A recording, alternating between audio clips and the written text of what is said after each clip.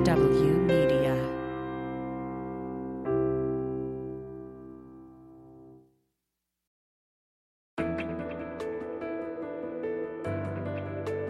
Spy Talk, a podcast at the intersection of intelligence, foreign policy, national security, and military operations with Jeff Stein and Jean Meserve.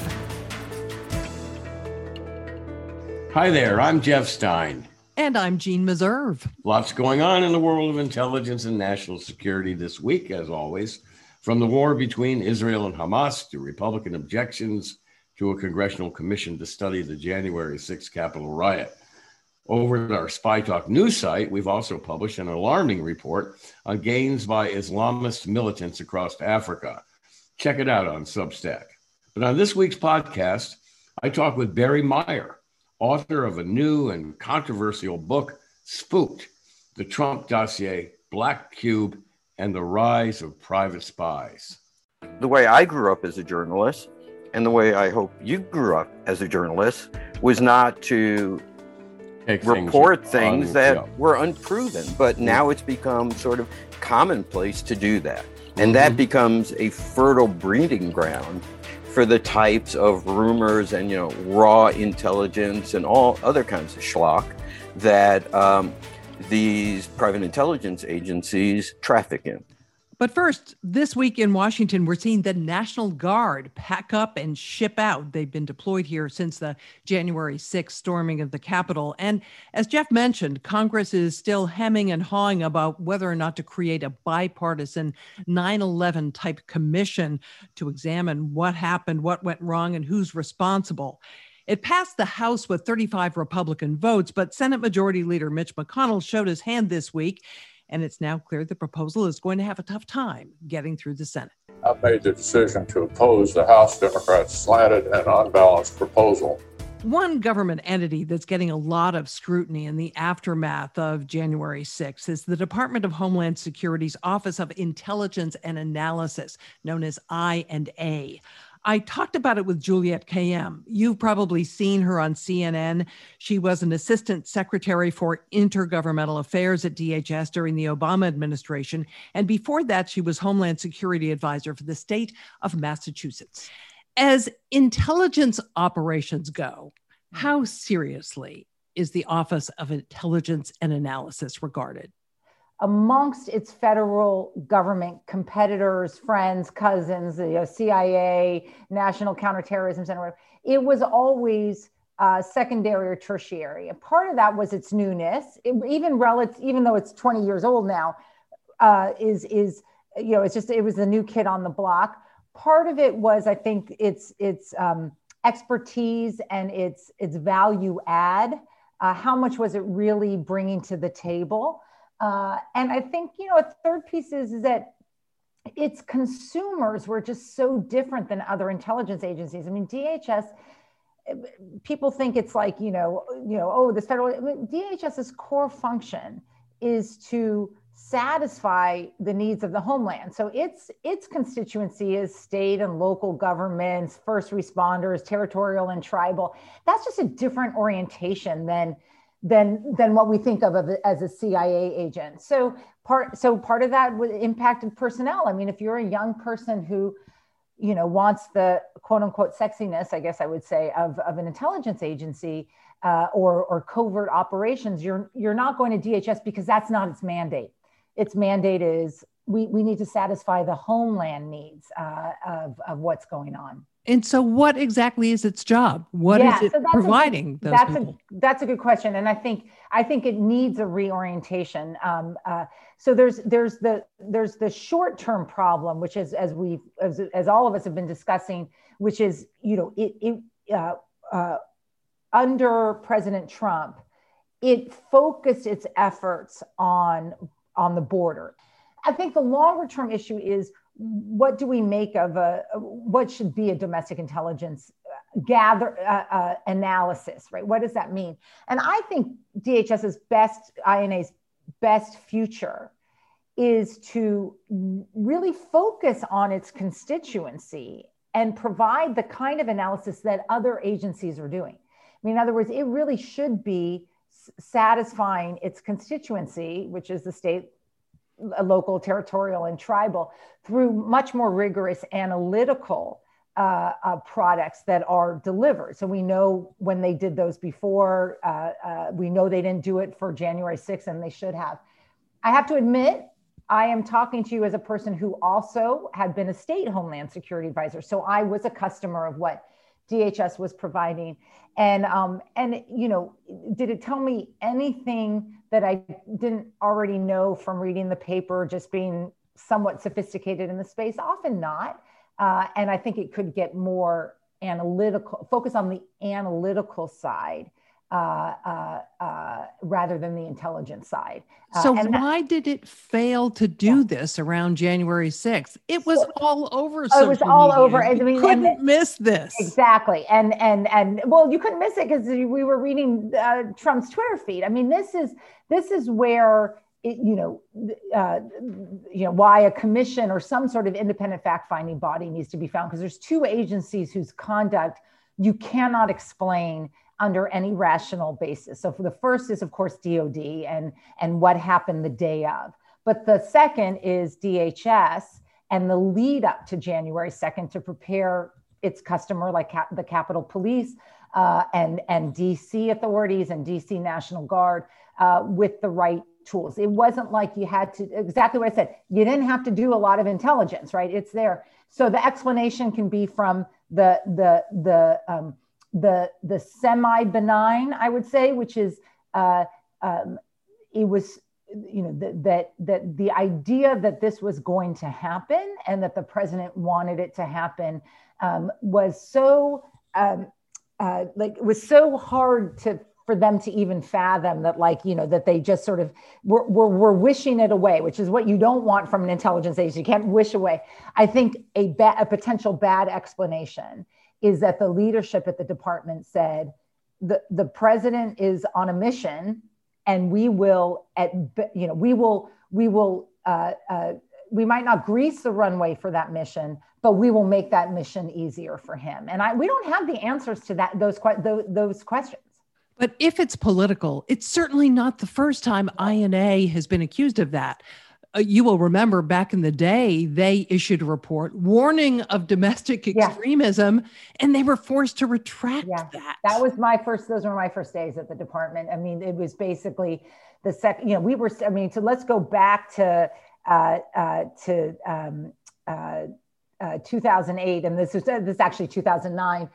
Secretary Napolitano comes in. This is pre-ISIS. We started to have some of the lone wolf attacks. The wars are still going on. The president comes in on essentially the new president, Obama, comes in on an anti-war message. And the secretary, took an accounting of what was going on in the homeland. And part of that, remember, was engendered by the first African-American president ever in the United States. The threat matrix around that president and his children and his wife was greater than previous presidents because you had the white supremacy. So we put it out, and then no better way to put it, folded. That the Republican response, and it was well, we can't touch this. It gets too close to First Amendment and Second Amendment rights. That begins to change, obviously, over the course of the Obama administration when people realize we can't deny this anymore. But remember, there was the ISIS attacks too. So there were multiple threat streams for terrorism. So they shared a platform.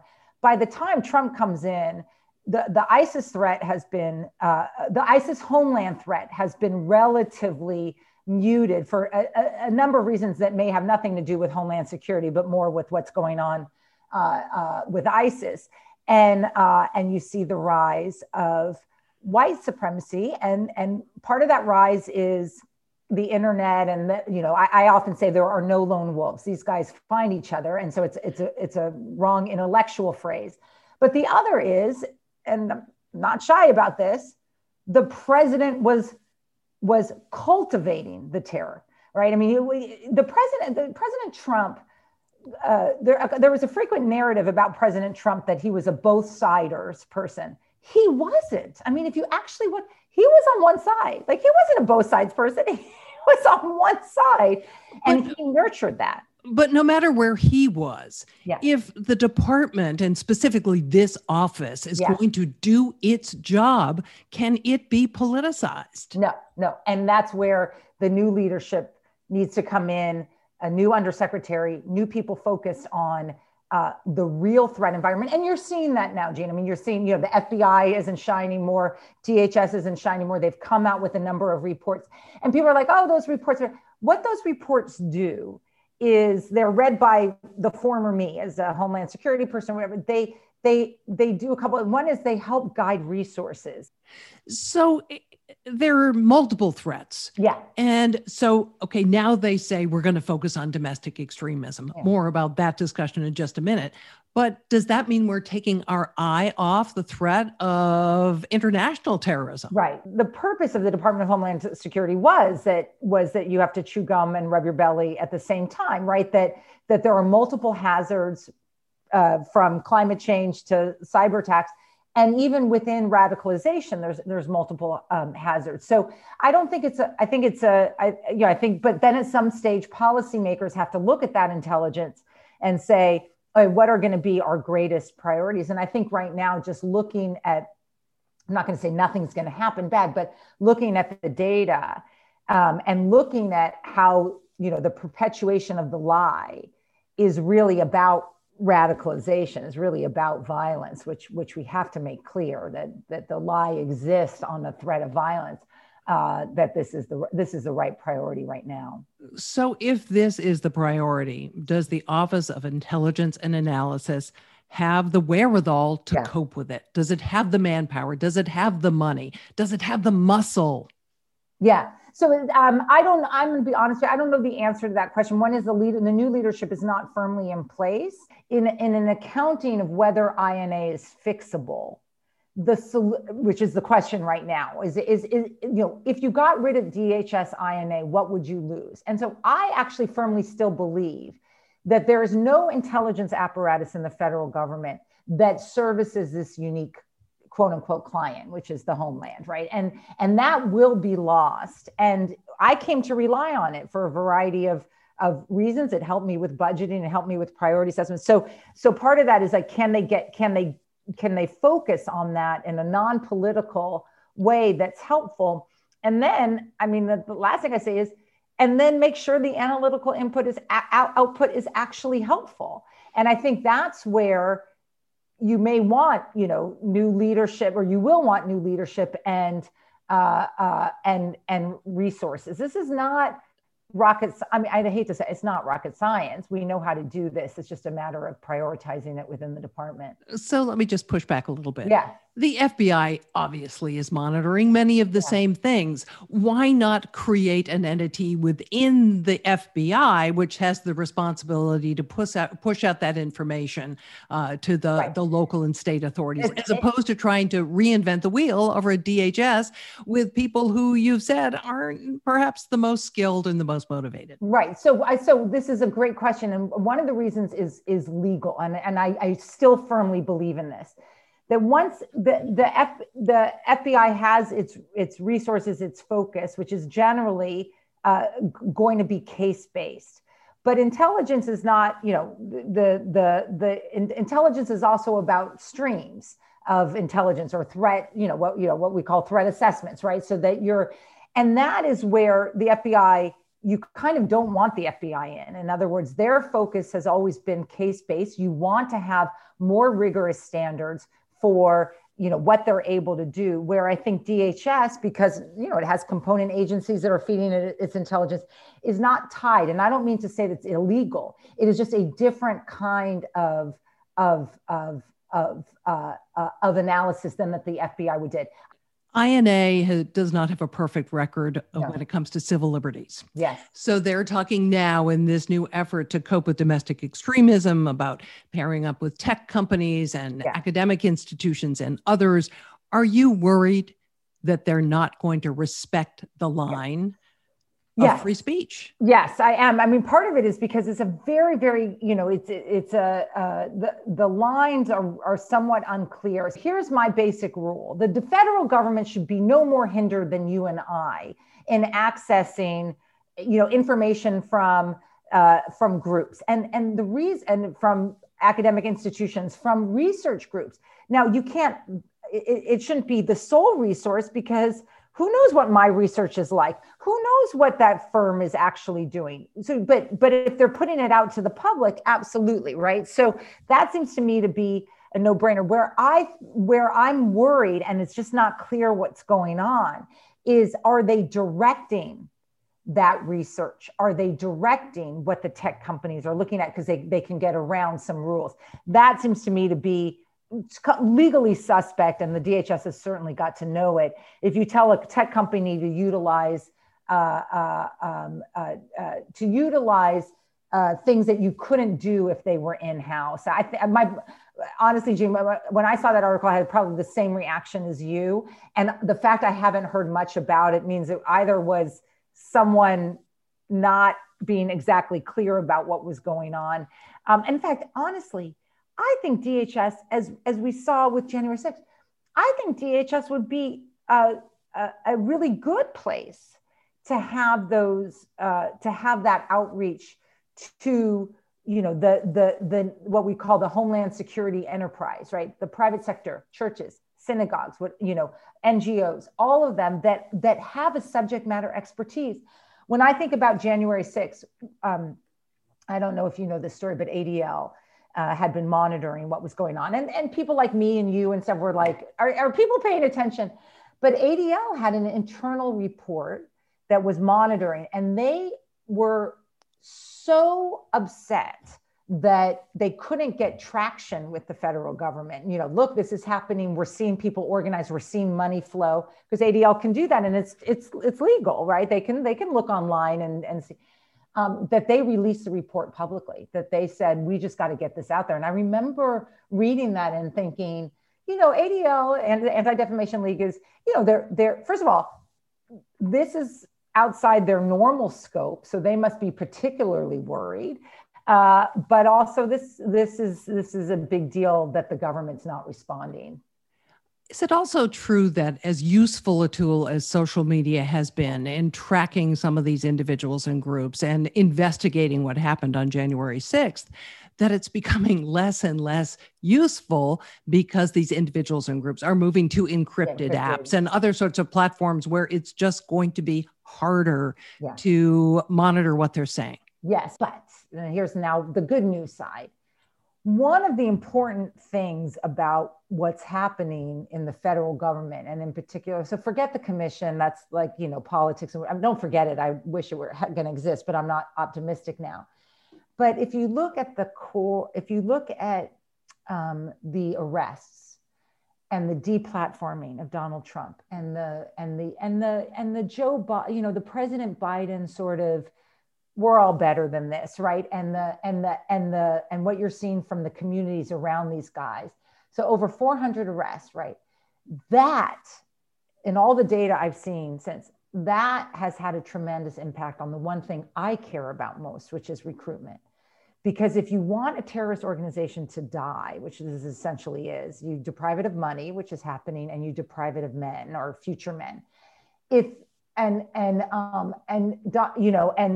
terrorist groups, and this is true of Al Qaeda and ISIS. Terrorist groups find it very hard to recruit if they don't have a winning narrative. So part of our job, all of us, is to continue with that losing narrative, and I think that's really important, because recruitment is the lifeline of these organizations. And if they're having problems recruiting because either people think it's not, people now realize that this wasn't a joke, or Trump's not coming to save us, that's important. Is there a problem with extremism within the Department of Homeland Security? Yes, I think so. And is that something that INA can help investigate, or is that fall to someone else? No doubt in my mind that there is an element, I don't know how to put a number behind it, that is not only, that might be against this new, semi-new presidency and leadership, but that view themselves at war with a democratic process, and that to me is like, that just, like, that's not explainable. That just has to get weeded out. So once again, you think INA does have a role, it does have a function. We shouldn't be shutting it down. No, I mean, I think not yet. I mean, I think, this is early days. People know its limitations. If it goes away, let me put it a different way. If it goes away, if the secretary says, it's not workable, what I want to capture of what its value add is analytical, intelligence analysis for a unique customer, which is us, right? I mean, it is, CIA does not think about what the mayor of Dubuque, Iowa, wants to know, right? That, in fact, you don't want them thinking about that. And I think if we can get back to those basics, or at least maybe not back, because it may have never been there, but if that could be the core mission, instead of being in competition with the CIA or the FBI, or being political, it's still savable, I would say, but we got to do it quickly.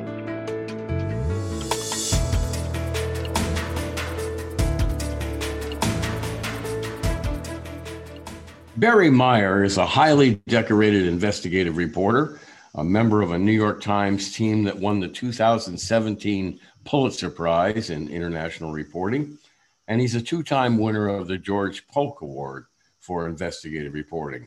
He also authored a piercing book on the Sackler family and the origin of the opioid epidemic. His new book, Spooked: The Trump Dossier, Black Cube and the Rise of Private Spies, delves into some poisonous relationships between the hired guns of corporations, oligarchs, powerful executives, and the news media. Barry Meyer, it's a pleasure to have you here on the Spy Talk podcast. First of all, what is a private spy? Why do you say there's been a rise of them, and what's driving that? Well, Jeff, first of all, thanks so much for having me on. It's always a pleasure to see you. So the way I'm defining private spies is very broadly. In the past decade, there's been a boom in the use of private intelligence firms or corporate investigations firms. And they've been largely hired by the wealthy, the controversial political parties, you name it, to dig up dirt on their opponents, to find compromising information, to find information that could be used in litigation against them or in public relations against them. And, I use the term spy very briefly because even if these firms will say to you, well, we don't spy ourselves, we're not spies, they will often use the services of people who are spies, kind of contract out the kind of sleazier aspects of the work, if you will, or the spookier aspects of the work to people who do spy. And you say there's been a rise of them. Yeah. Is this very recent, and what's driving it? Just demand. I mean, increased litigation, the shift of oligarchs from Russia and Eastern Europe to London. There has been a massive litigation in Europe that oligarchs have launched against each other, where they're constantly utilizing the services of private intelligence agencies, and things have just gotten nastier. I mean, you have cases like Harvey Weinstein, where he hired 4 different private intelligence firms to try to intimidate or squash women who were making allegations against him. And reporters who were reporting on him as well. In fact, some of my former employee, the New York Times, yes. Now, you focus a lot on the relationships between private spies, corporate spies, and the news media. It occurred to me this morning that the news business has been driven by tipsters since Moses came down from Mount Sinai with the 10 Commandments after having spoken to the Lord. Politicians and government bureaucrats leak to reporters all the time. That's how we got the Pentagon Papers and other big stories. So what's different about these private spies? What's so odious about them? Well, I mean, this is, as you note, this has been going on forever. And I kind of trace the trajectory of that in the book. I mean, if you go back to the realm of political opposition research, or OPPO. This started seriously started back in the Clinton years when Bill Clinton's campaign hired a private investigator to dig up dirt on women that were making, allegations against him, so-called bimbo eruptions. What makes it different nowadays is that we're living in this hyper-partisan media environment. So the appetite for the media for this type of information has blossomed. The number of outlets that exist has expanded, and the willingness of hyperpartisan outlets, both on the left and the right, to suck this information in and spit it out has, exploded. I mean, there's, every time people were, in the years people were talking about the dossier, and it flooded the media. Steele dossier. Yeah, the Steele dossier for 3 years, as you well know. The kind of tagline that people would always say is, well, it says this and it hasn't been proven wrong yet. And the way I grew up as a journalist, and the way I hope you grew up as a journalist, was not to report things that were unproven. But now it's become sort of commonplace to do that. And that becomes a fertile breeding ground for the types of rumors and, raw intelligence and all other kinds of schlock that these private intelligence agencies traffic in. I want to get back to the Steele dossier in a little bit, but you were talking about digging up dirt. You have so many examples of these firms digging up dirt on people. One of the most shocking to me was the effort to dig up dirt on people in the Obama administration who had negotiated the Iranian nuclear deal. Could you describe that? Well, this is a Black Cube operation, apparently. I mean, that's Black Cube. Black Cube, the Israeli intelligence firm. I mean, that's the way it's been reported. I couldn't verify that, in fact, it was, but it appears that it was. It was their sort of tactics. And it was sort of like run-of-the-mill Black Cube, whether it was them or not. And what did they do exactly? Well, what Black Cube does is that they dispatch operatives they create digital identities for operatives. So they create a, false persona. Yes, false persona. They create a Facebook page, a LinkedIn identity, false employees, false friends, blah, blah, blah. So when you, Jeff Stein, or me, Barry Meyer, get an email from someone and we do a little Googling about them, they've got a visible identity on the internet. Was that operation to smear the Obama negotiators successful? It was not, as many of Black Cube's operations. If this indeed was a Black Cube operation, it wasn't successful. I mean, the people who were being, the dangles, if you will, that were being made in front of these people, they didn't bite on it, to their credit. Unfortunately, we do know that in other situations, particularly the Harvey Weinstein case, people did bite on the false personas that Black Cube was dangling in front of them. And, basically what Black Cube and what, firms like Black Cube does is run a con game. And it's nothing new. It's sort of like the oldest game in the book, where you size up a mark, you decide, how is this person vulnerable? Are they looking for a friend? Are they looking for a job? Do they feel like they're being mistreated in their current job? And so maybe then you'll approach them as a job recruiter and try to extract information from them that way. That they can use against them.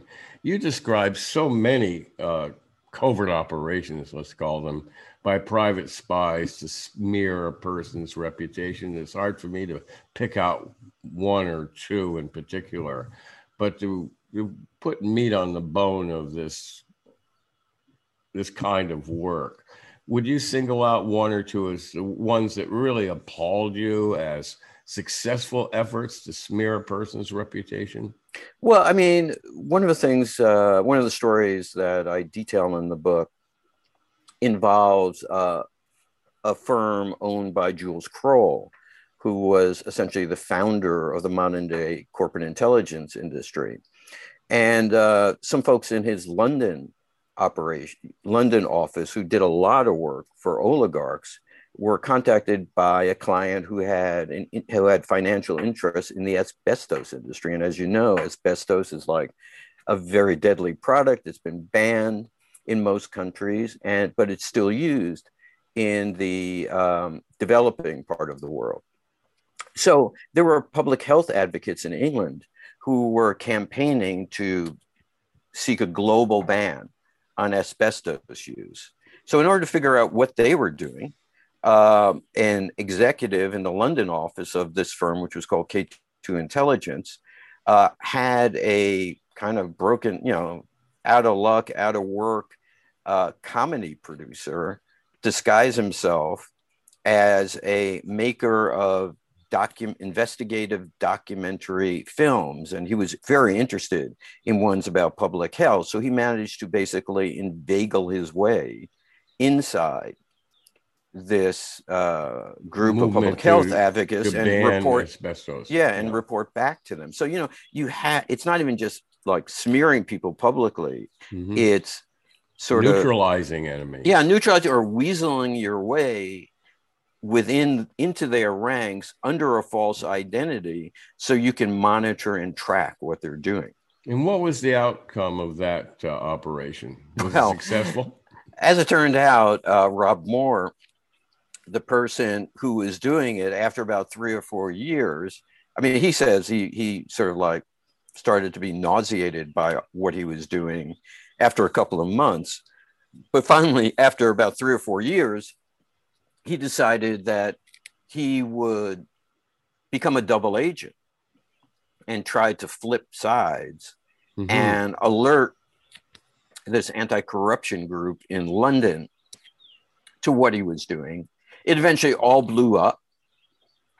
K2 Intelligence ended getting sued and settled the case, apparently, to limit the amount of reputational damage.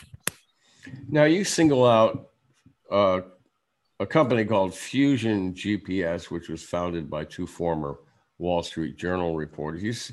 You singled them out for particular scorn. Why was that? What was it that they have been doing that merited so much of your attention?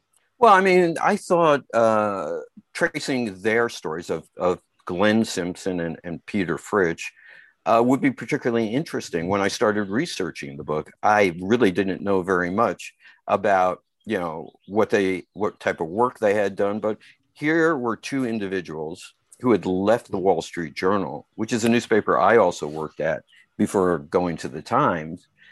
So they were leaving a profession I knew, or a profession in which I had spent my life, and entering a profession that I was now going to write about which I didn't know very much. And I thought, wow, this could be interesting. And so when Glenn started his original firm with a Washington Post reporter by the name of Sue Schmidt, their original concept was that they were only going to work for good guys, for nonprofit foundations, for clients with legitimate beefs who were being wronged by powerful interests. And, Glenn came up with this, marketing mantra, what he called journalism for rent. We were going to bring the same standards of ethics of journalism. But then you say they went off the rails. Well, they certainly, the dark side. They certainly, Sue Schmidt eventually parted ways quite quickly with Glenn. Glenn then joined ranks with Peter Fritsch, another former Wall Street Journal person. They formed Fusion GPS. And, they started working on behalf of controversial actors like Theranos and a Russian-owned real estate firm. They started monitoring journalists to see what types of information they were getting from government agencies, and they started shopping Oppo, of which the Steele dossier was just one example. So, I guess I've always considered, that real journalists, don't rent themselves out. And if you're renting yourself out, you're no longer a journalist. Well, let's talk about the Steele dossier a little bit then. You relentlessly attacked the credibility of the so-called Steele dossier, which we should explain was a compilation of raw intelligence assembled by a former head of MI6's Russia desk, Christopher Steele, alleging that the Trump campaign, members of the Trump campaign and Russian operatives had conspired to cooperate in the election of Donald Trump. I had lunch with a reliable intelligence source of mine the other day, and he said, well, the overall weight of the Steele dossier has proven to be true. What was he talking about?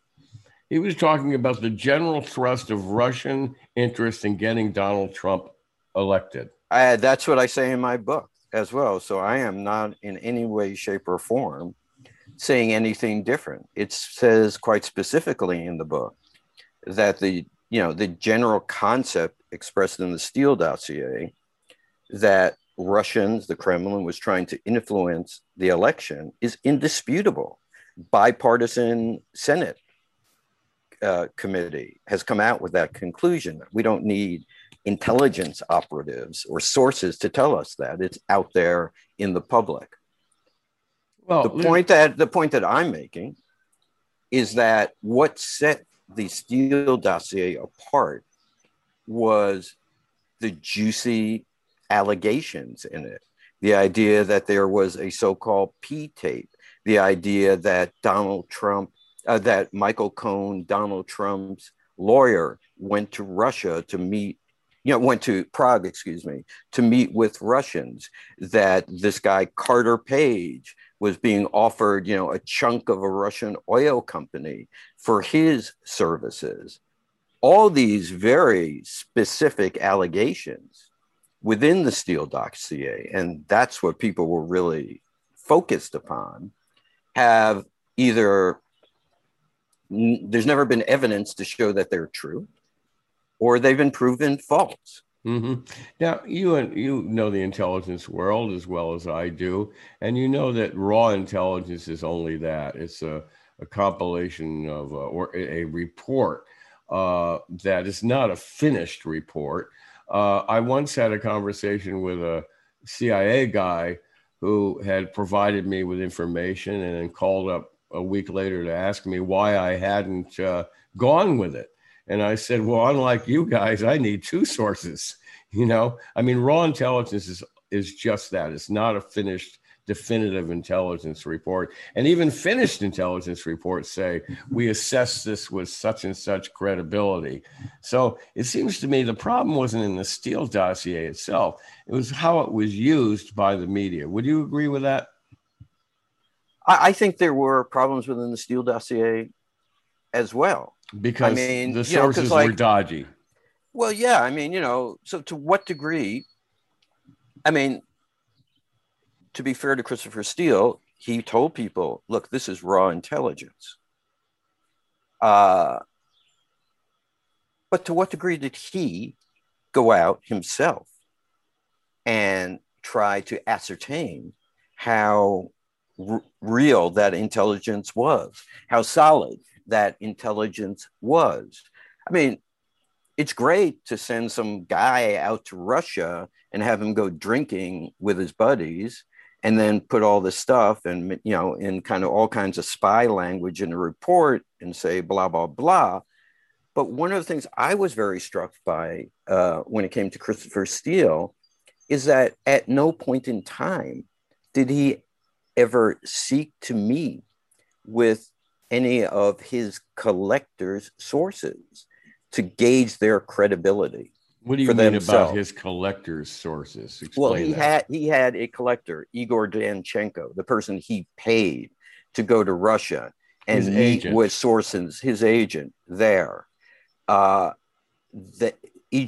Danchenko met with a number of people And it is their information that he then regurgitated back to Christopher Steele verbally. And Christopher Steele typed this up in these memos that became known as the dossier.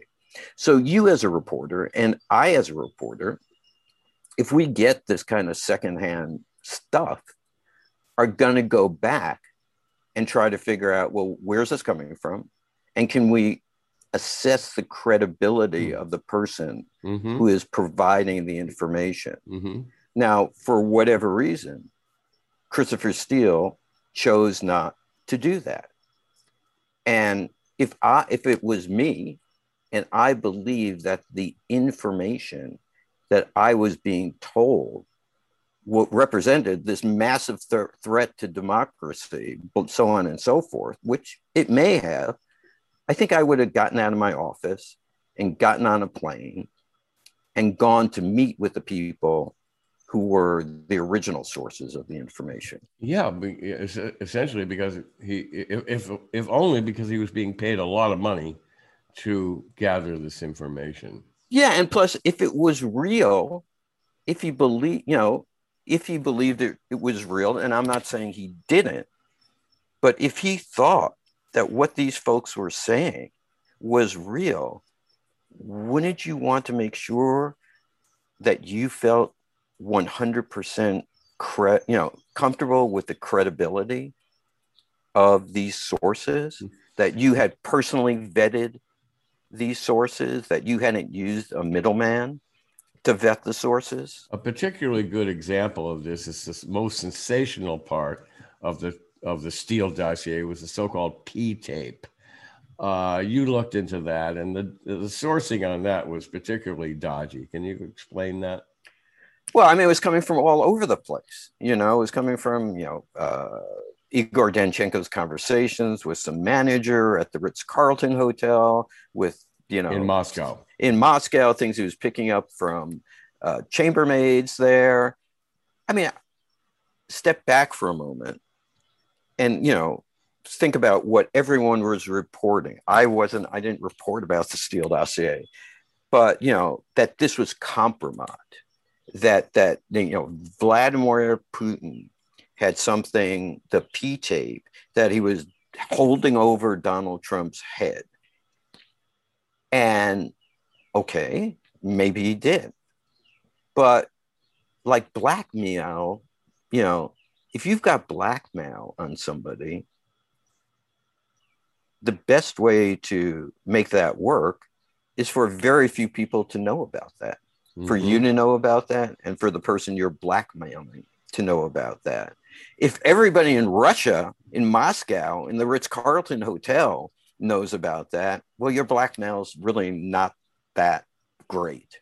You mean that this was widespread rumor around Moscow, or at least at that hotel, that Donald Trump had engaged, and we don't have to go into a complete explanation of Trump at the hotel and hookers or whoever he hired to pee on a bed, blah, blah, blah. So in your mind, it was and basically, if you look at the Steele report, the people, or look at Igor Danchenko's interview by the FBI, it's not everybody who's saying there was this videotape. People are saying, yeah, well, a lot of things go on in the Ritz-Carlton, or sure, people bring prostitutes to the Ritz-Carlton. And there's no doubt sure, the KGB has cameras. Exactly. In the Ritz-Carlton. It's honeycombed with cameras. And yes, I mean, like, that's common knowledge. So, to kind of like use this as supporting information to bolster maybe one or two people saying, yeah, I heard there's a P tape, would never kind of cut it for us as journalists. Mm-hmm. Now, speaking more about Fusion GPS, you kind of hone in on your book on the relationship, the covert relationship between firms like Fusion GPS and reporters who use their information without attribution, and this makes its way into the press. Its founders, Glenn Simpson and Peter Fritz, wrote a rebuttal the other day accusing you of hypocrisy, pointing out that you sought their help in your investigation of Trump campaign chairman Paul Manafort's ties to Russian interests in Ukraine and other stories about the Trump campaign's dealing with Russians. They reproduced your email exchanges with them. What's your response? Sure, I'm glad you're asking me that, because when I first saw their rebuttal, I was scratching my head thinking, what the hell are they talking about? So the one email that they highlight where I'm reaching out to them about a court filing, the story behind that is this. In April of 2016, if I remember correctly, Mike Isikoff wrote a story about a lawsuit that Oleg Deripaska, a powerful Russian oligarch, had filed against Paul Manafort in the Virgin Trump Islands. Campaign. Yeah, the Trump campaign manager. Although at that point, I don't know if he was a Trump campaign manager, but against Paul Manafort in some court in the Virgin Islands.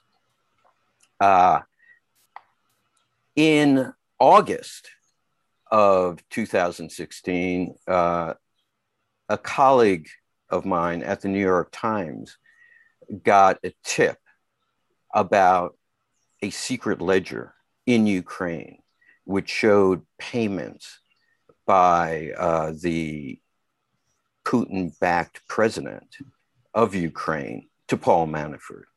And he began digging into that story.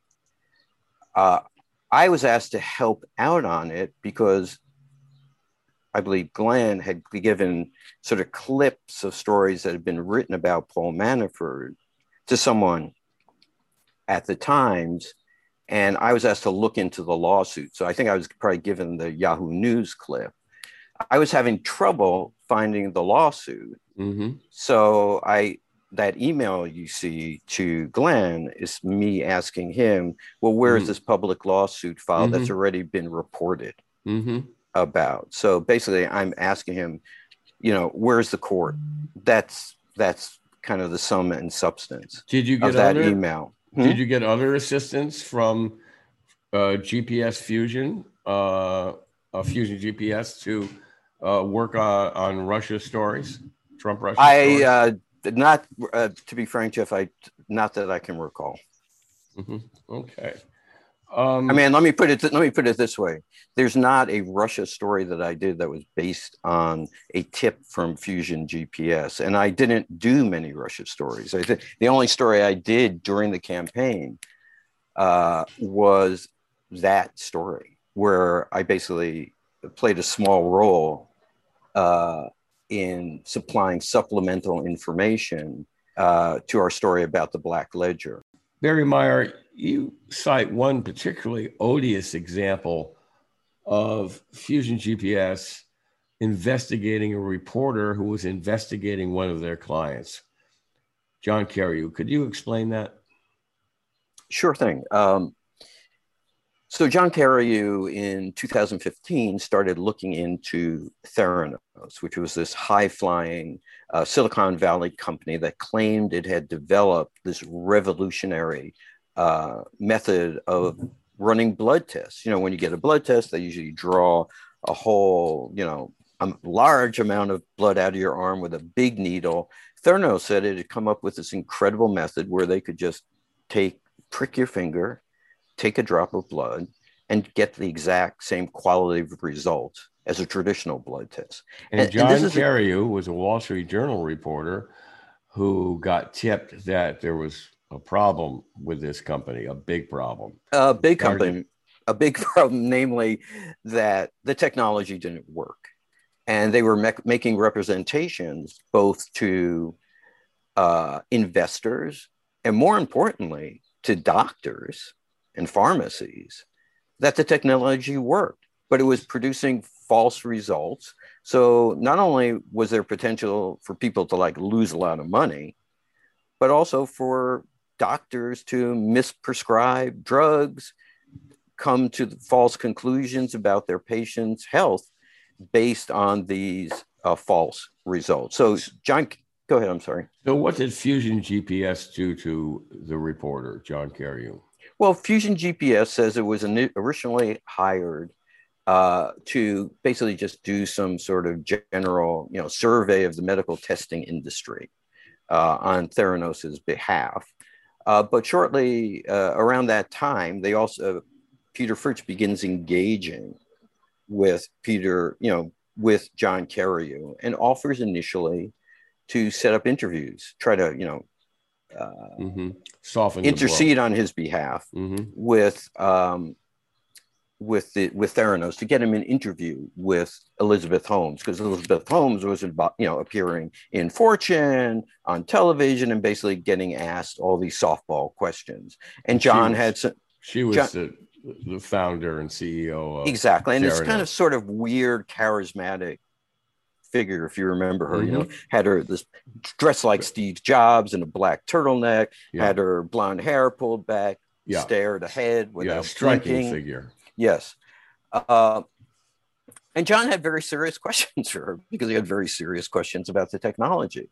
So at a certain junction, there was like a parting of ways between Peter Fritsch and John Carreyrou. John Carreyrou keeps investigating Theranos. He hasn't written anything about it yet, but apparently Fusion GPS wants to know, or wants to provide information to Theranos's lawyers about what John Carreyrou is doing in terms of gathering information from government agencies.